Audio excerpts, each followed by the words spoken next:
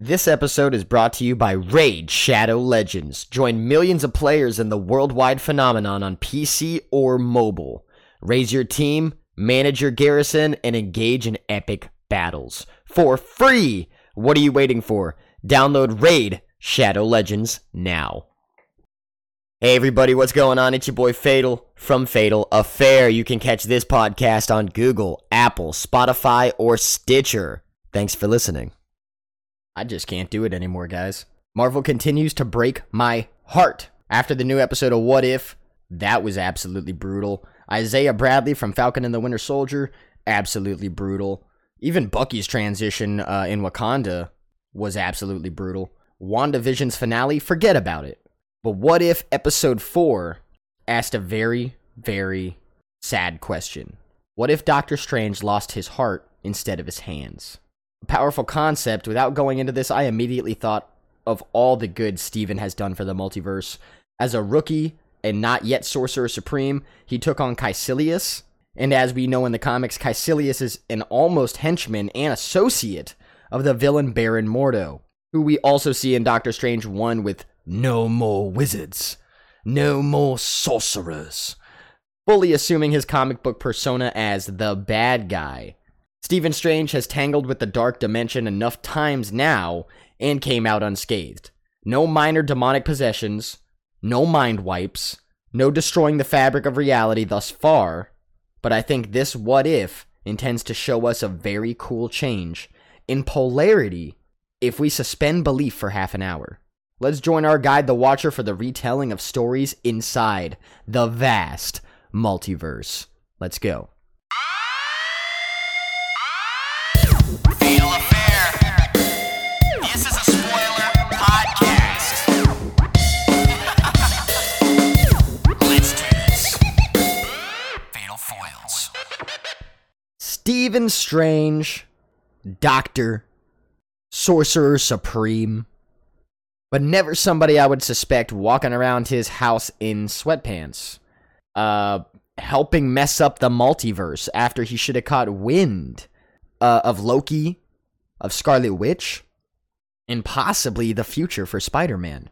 But here we have a very mischievous, a very devil-may-care, wink wink, the devil is in the details, sort of Stephen Strange.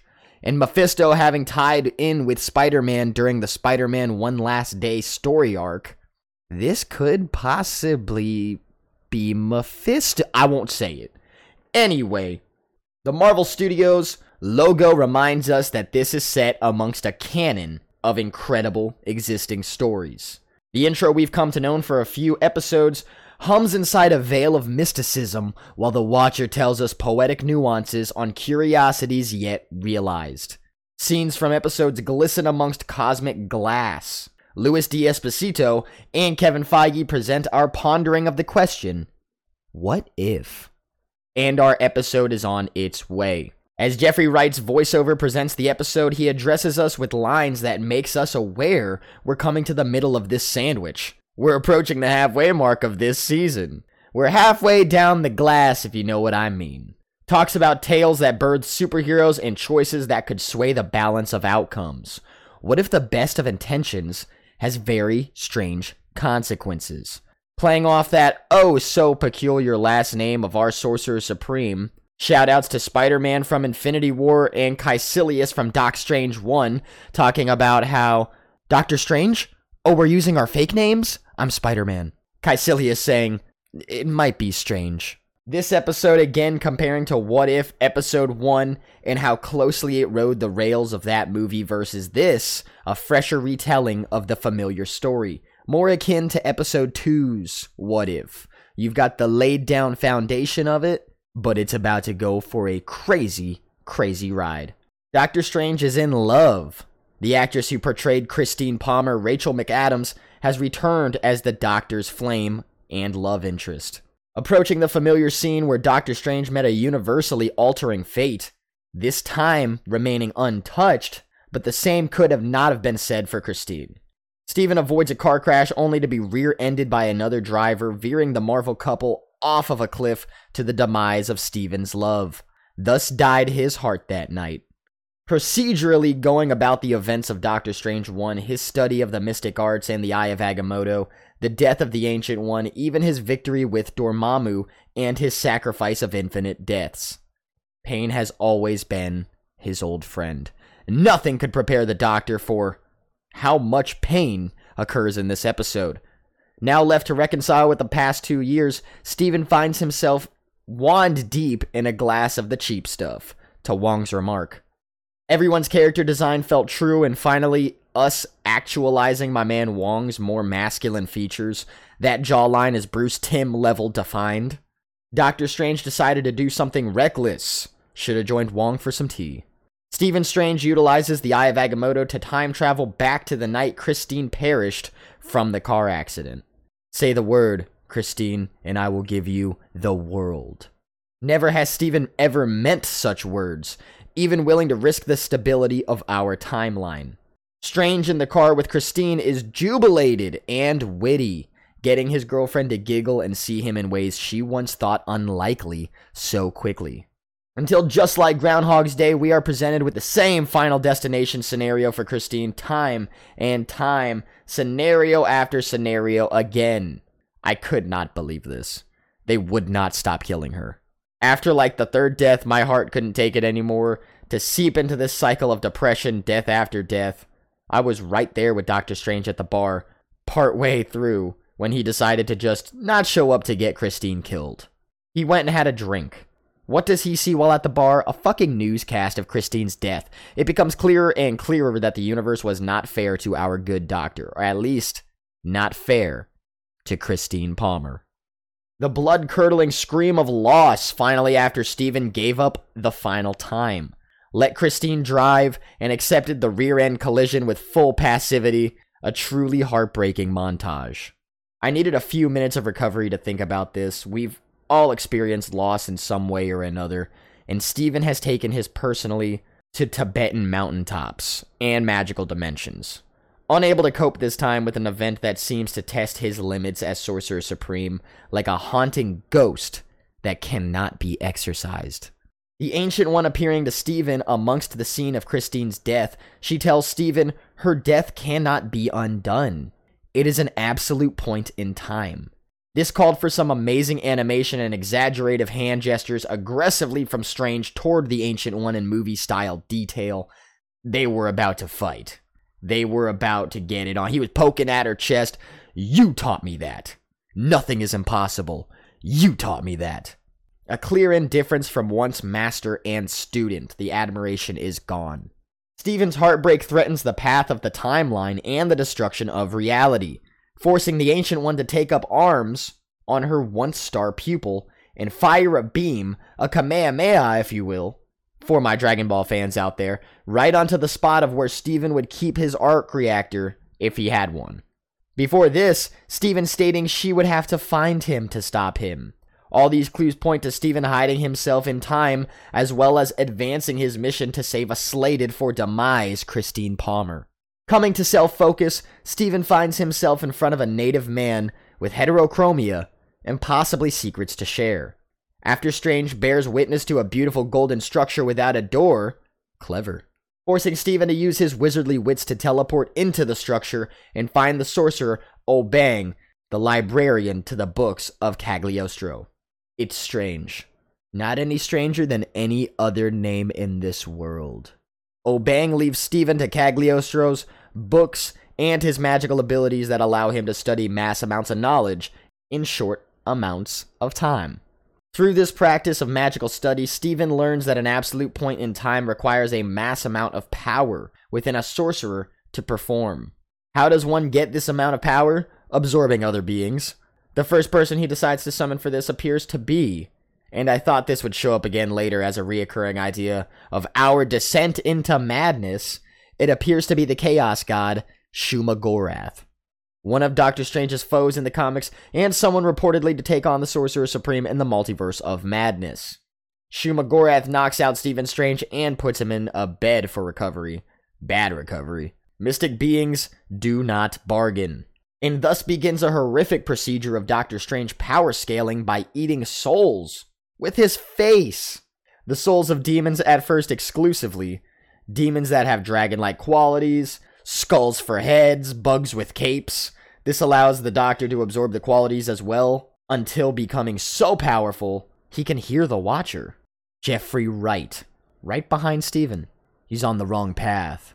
I could warn him. Intervene. The Watcher starts to feel a need for participation as he would in the comics, but it's not yet time for the Watcher to act.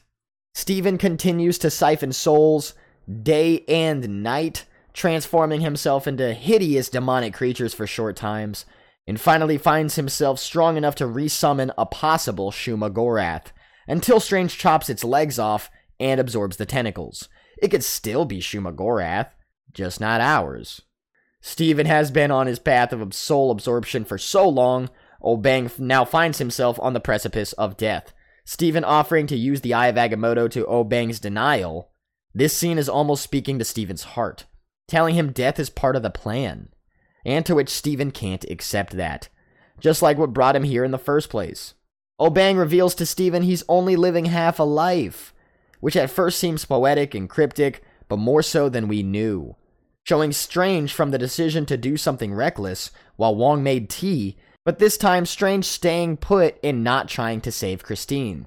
The Ancient One arriving through a psychic portal in modern-day New York to inform Doctor Strange through a psychic echo that she conjured power from the Dark Dimension to cast, as the Ancient One was known to do in the movie Doctor Strange, she was casting dark spells.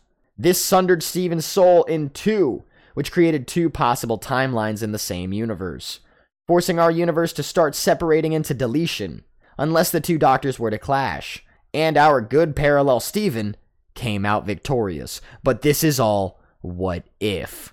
The good Steven is a reflection of Steven's correct, more heroic choices, and as the dialogue plays out, we get very reaffirming lines between Wong and Strange. Wong asking, "Didn't you love Christine?" Steven doesn't have the option to worry about that right now because it already happened. Doctor Strange has to save everyone, or at the very least, Wong.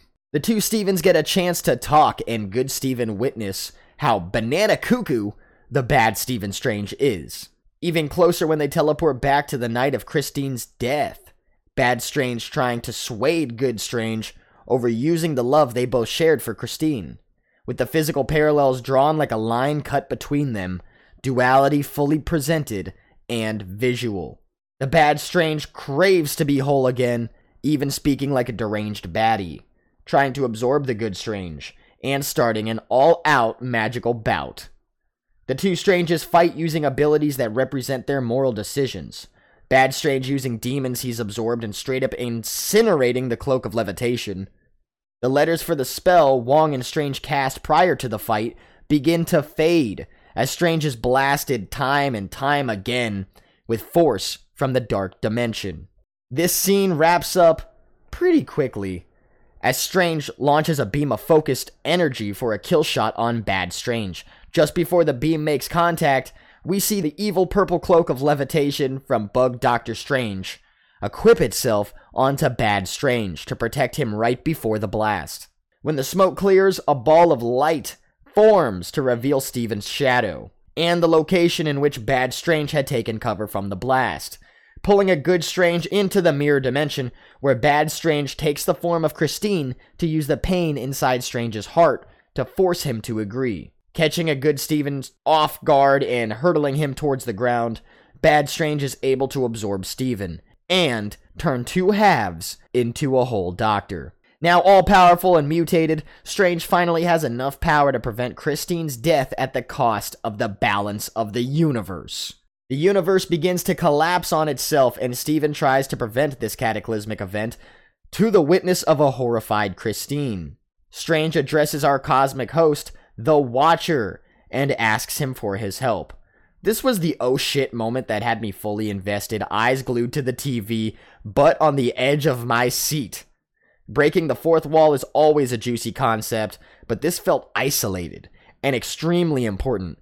Uatu actually speaks to someone in this multiversal viewing, even though he's not supposed to interfere. It doesn't even matter that the Watcher is speaking to Strange, because now that the entire universe is about to end. Strange begging the Watcher to save everyone, and the Watcher saying no, telling Steven that He would love to interfere, only to punish Steven and save the universe, but he still can't. Being told he's a god, but as we know in the comics, even if the Watchers are on the level of gods, their strict code restricts their actions in the course of time. So they can't influence anything. They can't answer the call for help inside of a prayer. This is Steven's fault alone because even he should have known the consequences for playing with unknown power. As we see from the Eye of Agamotto in the movie Doctor Strange. Don't do that. When the Watcher said, "I'm not a god, and neither are you," my man only added that to rub battery acid on the open wound, but with a lick of truth. Gods are worshipped for the things they give. The Watcher isn't allowed to give anything, and it seems he doesn't speak highly of his passiveness, resenting the idea of being a god, whereas villains like Loki relish in the idea. One life, one choice, one moment can destroy the entire universe. Absolutely mind-bending episode, insanely dark, relative to the sacred timeline we knew, but it didn't ride the rails too closely, which I think is important when telling these stories, so we can see how absolutely crazy the outcomes are compared to the original events. 4 universes have opened their doors to our viewing experience, a handful of universes left to explore before the season finale, and 1 universe has come to a full close, just like our show. If you like us, make sure to follow us for new content each week, and join us next time when we ponder the question, what if? Later, everybody.